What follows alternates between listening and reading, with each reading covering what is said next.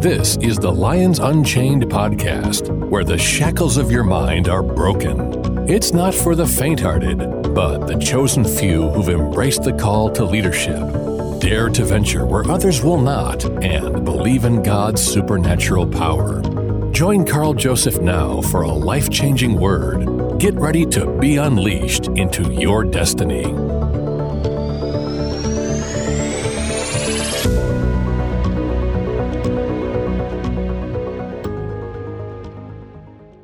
Today we will continue our study of the book of Daniel. In previous broadcasts, we've discussed chapters 2 and 7. Do you remember that? We talked about King Nebuchadnezzar's metallic figure that represented sequential world empires which would oppose the Jewish people throughout history. But this figure would be smashed to smithereens by a stone cut out of a mountain without hands, and this represents God's kingdom, starting with the soon-coming millennial reign of Christ, and it shall never be conquered by any world empire built by the hands of men. Then we discussed the strange creature of Daniel chapter 7, which also embellished chapter 2, providing more detail concerning the sequence and manner that these world empires would rise and fall. Chapter 7 also describes a little horn, being the Antichrist, which will one day rise up from within the boundaries of these world empires and eventually rule the world for a very short time. But bear in mind, of course, these events will not be viewed by the church, because God's focus in the book of Daniel is primarily the Jewish people. But what is little known to many is that God gave Daniel a precise countdown of the exact number of days it would take for the Messiah, or Jesus as we identify him, to come on the scene. Okay, so for all you maths whizzes out there, we're going to get into some serious detail today. It's time to dust off my old engineering calculator as I hope to reveal to you that Christ's crucifixion was predicted by the prophet Daniel to the very day. Yes, friend, to the very day. Do you believe that? There's a reason that Jewish rabbis in training are not allowed to study this 9th chapter of Daniel, because if they did, they would put 2 and 2 together, so to speak, and finally figure out who the true Messiah is. But I'm getting ahead of myself. Now, regarding this strange term, Daniel's 70th week, what on earth does it all mean? Well, let's remind ourselves of a bit of history. Remember when Israel fell to disobedience and was then exiled by the Babylonian Empire. Few people realize this exile was forewarned by the prophets Jeremiah and Isaiah. Our God is a merciful God, friend, and he gives us plenty of warning when he's going to do something. Israel, unfortunately, had repeatedly forsaken their God, and whenever anyone does this, there will be consequences, and these consequences weren't positive by any means. Let us now read from the book of Jeremiah, chapter 25, verses 11 through 12, and here's God's final decree of judgment upon Israel.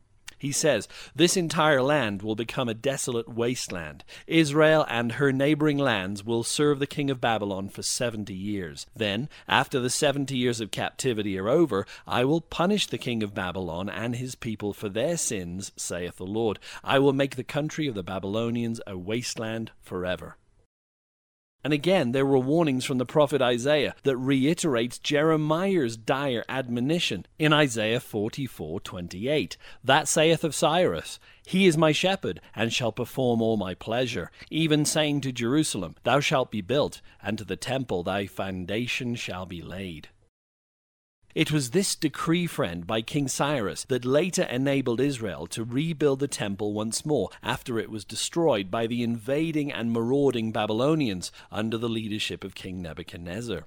Israel yearned for the restoration of their beautiful temple, and God in his mercy would allow them to do so.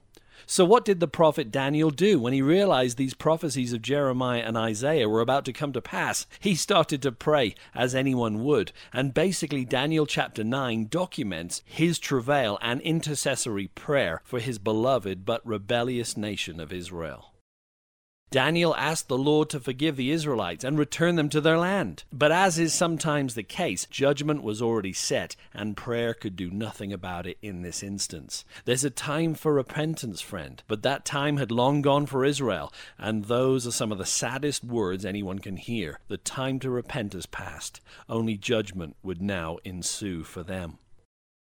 Now, while Daniel was praying, the angel Gabriel appeared and came to reveal some secrets from the throne of heaven. This angel Gabriel had a message of encouragement for Daniel, and this is what he said in Daniel 9:24. 70 weeks, or 490 years, are determined upon your people and upon your holy city to finish the transgression and to make an end of sins and to make reconciliation for iniquity and to bring in everlasting righteousness and to seal up the vision and prophecy and to anoint the most holy.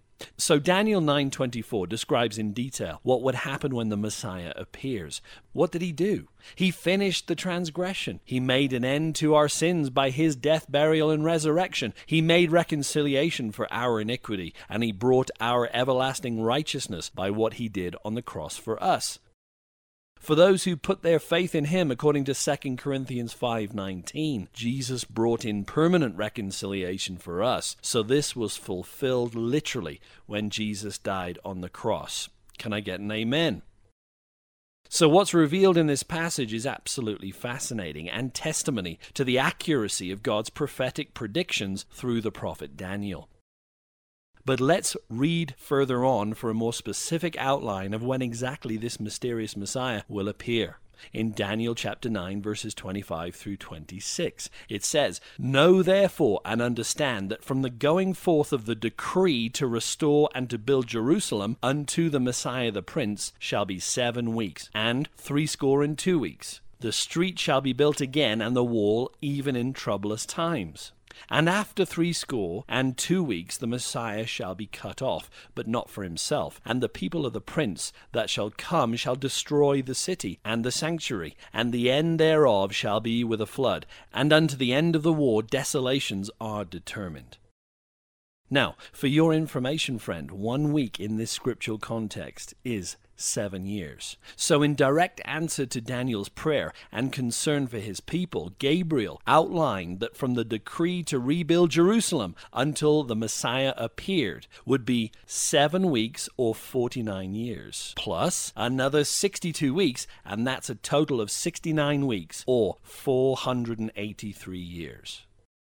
Now, the first 49 years of this passage is the time it took for Nehemiah to build the walls of Jerusalem, requiring 1 in 10 Israelis to build a house in Jerusalem, which was fulfilled in the 7 weeks. Okay? But friend, did you get that? In the book of Daniel, God revealed that the Messiah would appear in 69 weeks, or 483 years, from the time of this decree to rebuild Jerusalem.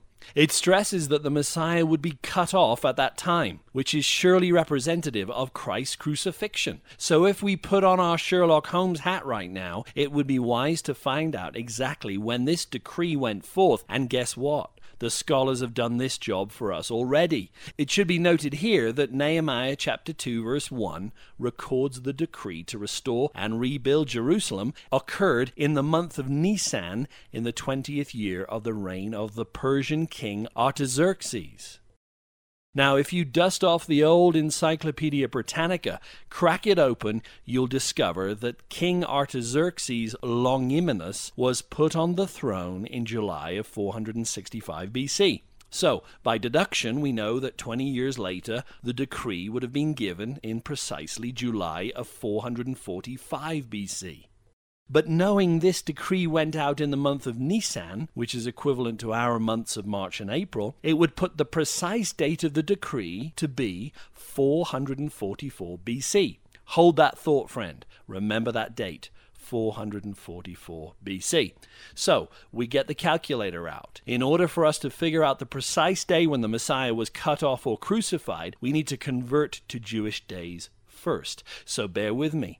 We multiply 483 by 360, which is the number of days in a Jewish year. We get 173,880 days. If we convert this back to the Gregorian calendar, having 365.25 days per year, we get 476 years, which is a reduction of 7 years from the original decree that Daniel outlined in Jewish years. Now, from the month of Nisan, or March, when the decree went out, that would be 444 BC, this would place the precise date of Jesus' crucifixion to be in the months of mid-March to mid-April in, drumroll, 32 AD. Wow, friend. Even down to the very month when we celebrate Easter, symbolic of the resurrection of our Lord, it coincides precisely with the months of March and April where Easter falls each year. Now, Easter's timing is, of course, related to the Passover, which is a movable feast and determined by the moon's equinox. But I digress. Let me reiterate again, I will say it again. Jesus' crucifixion is prophesied in the book of Daniel down to the very day. Now, some scholars put this date at 33 AD and some at 32 AD, depending on the number of leap years you include in the calculation. But Dr. Ken Johnson is bold enough to place the crucifixion of Christ on April 6th of precisely 32 AD. The Bible Knowledge Commentary, for example, puts it between March 5th and March 30th of 33 AD. But friend, let's not quibble over 1 year. The accuracy of God's word is simply astounding, to say the least. Now let us return to one of the key markers of the end times spoken of by the prophet Daniel. The beginning of the tribulation period, which the church will never see, is marked by the signing of a covenant between the Jewish people and the Antichrist, mentioned in Daniel 9:27. Let's read it now. And he shall confirm the covenant with many for 1 week, and in the midst of the week he shall cause the sacrifice and the oblation to cease, and for the overspreading of abominations he shall make it desolate, even until the consummation, and that determined shall be poured out upon the desolate. Friend, this verse describes the 70th week of Daniel's prophecy. It's the 70th and final 7 describing the Great Tribulation period. The Antichrist will make a peace covenant with Israel for 1 week, or 7 years, guaranteeing Israel's safety in the land. Israel will sign this contract with the Antichrist. But don't forget, this promise of peace and safety will not be fulfilled, because 1 Thessalonians 5:3 warns us, "For when they say peace and safety, then sudden destruction comes upon them, as labor pains upon a pregnant woman, and they, Israel, shall not escape."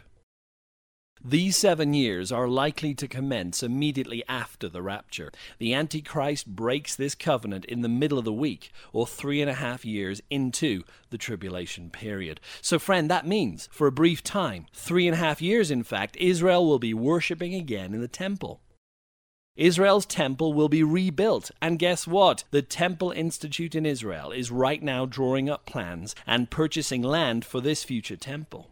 The ornaments are being forged behind closed doors, and even the sacrificial red heifers have been gathered to cleanse and purge the land prior to the construction of the temple. Friend, the reason God sets his 70th and final week apart from the rest is because there's a gap between the 69th and 70th week, and that gap was for the birth of the church. 2,000 years have transpired since the Messiah was cut off in crucifixion, but he will soon return for his beloved church prior to the commencement of this 70th week. Once again, the message from Daniel is Judeo-centric and concerns the Jewish people primarily. These prophecies surround Israel and the empires that persecuted them. The church wasn't born until Acts chapter 2, and that's why Daniel is silent concerning the church. Friend, Jesus is coming back soon. Be ready.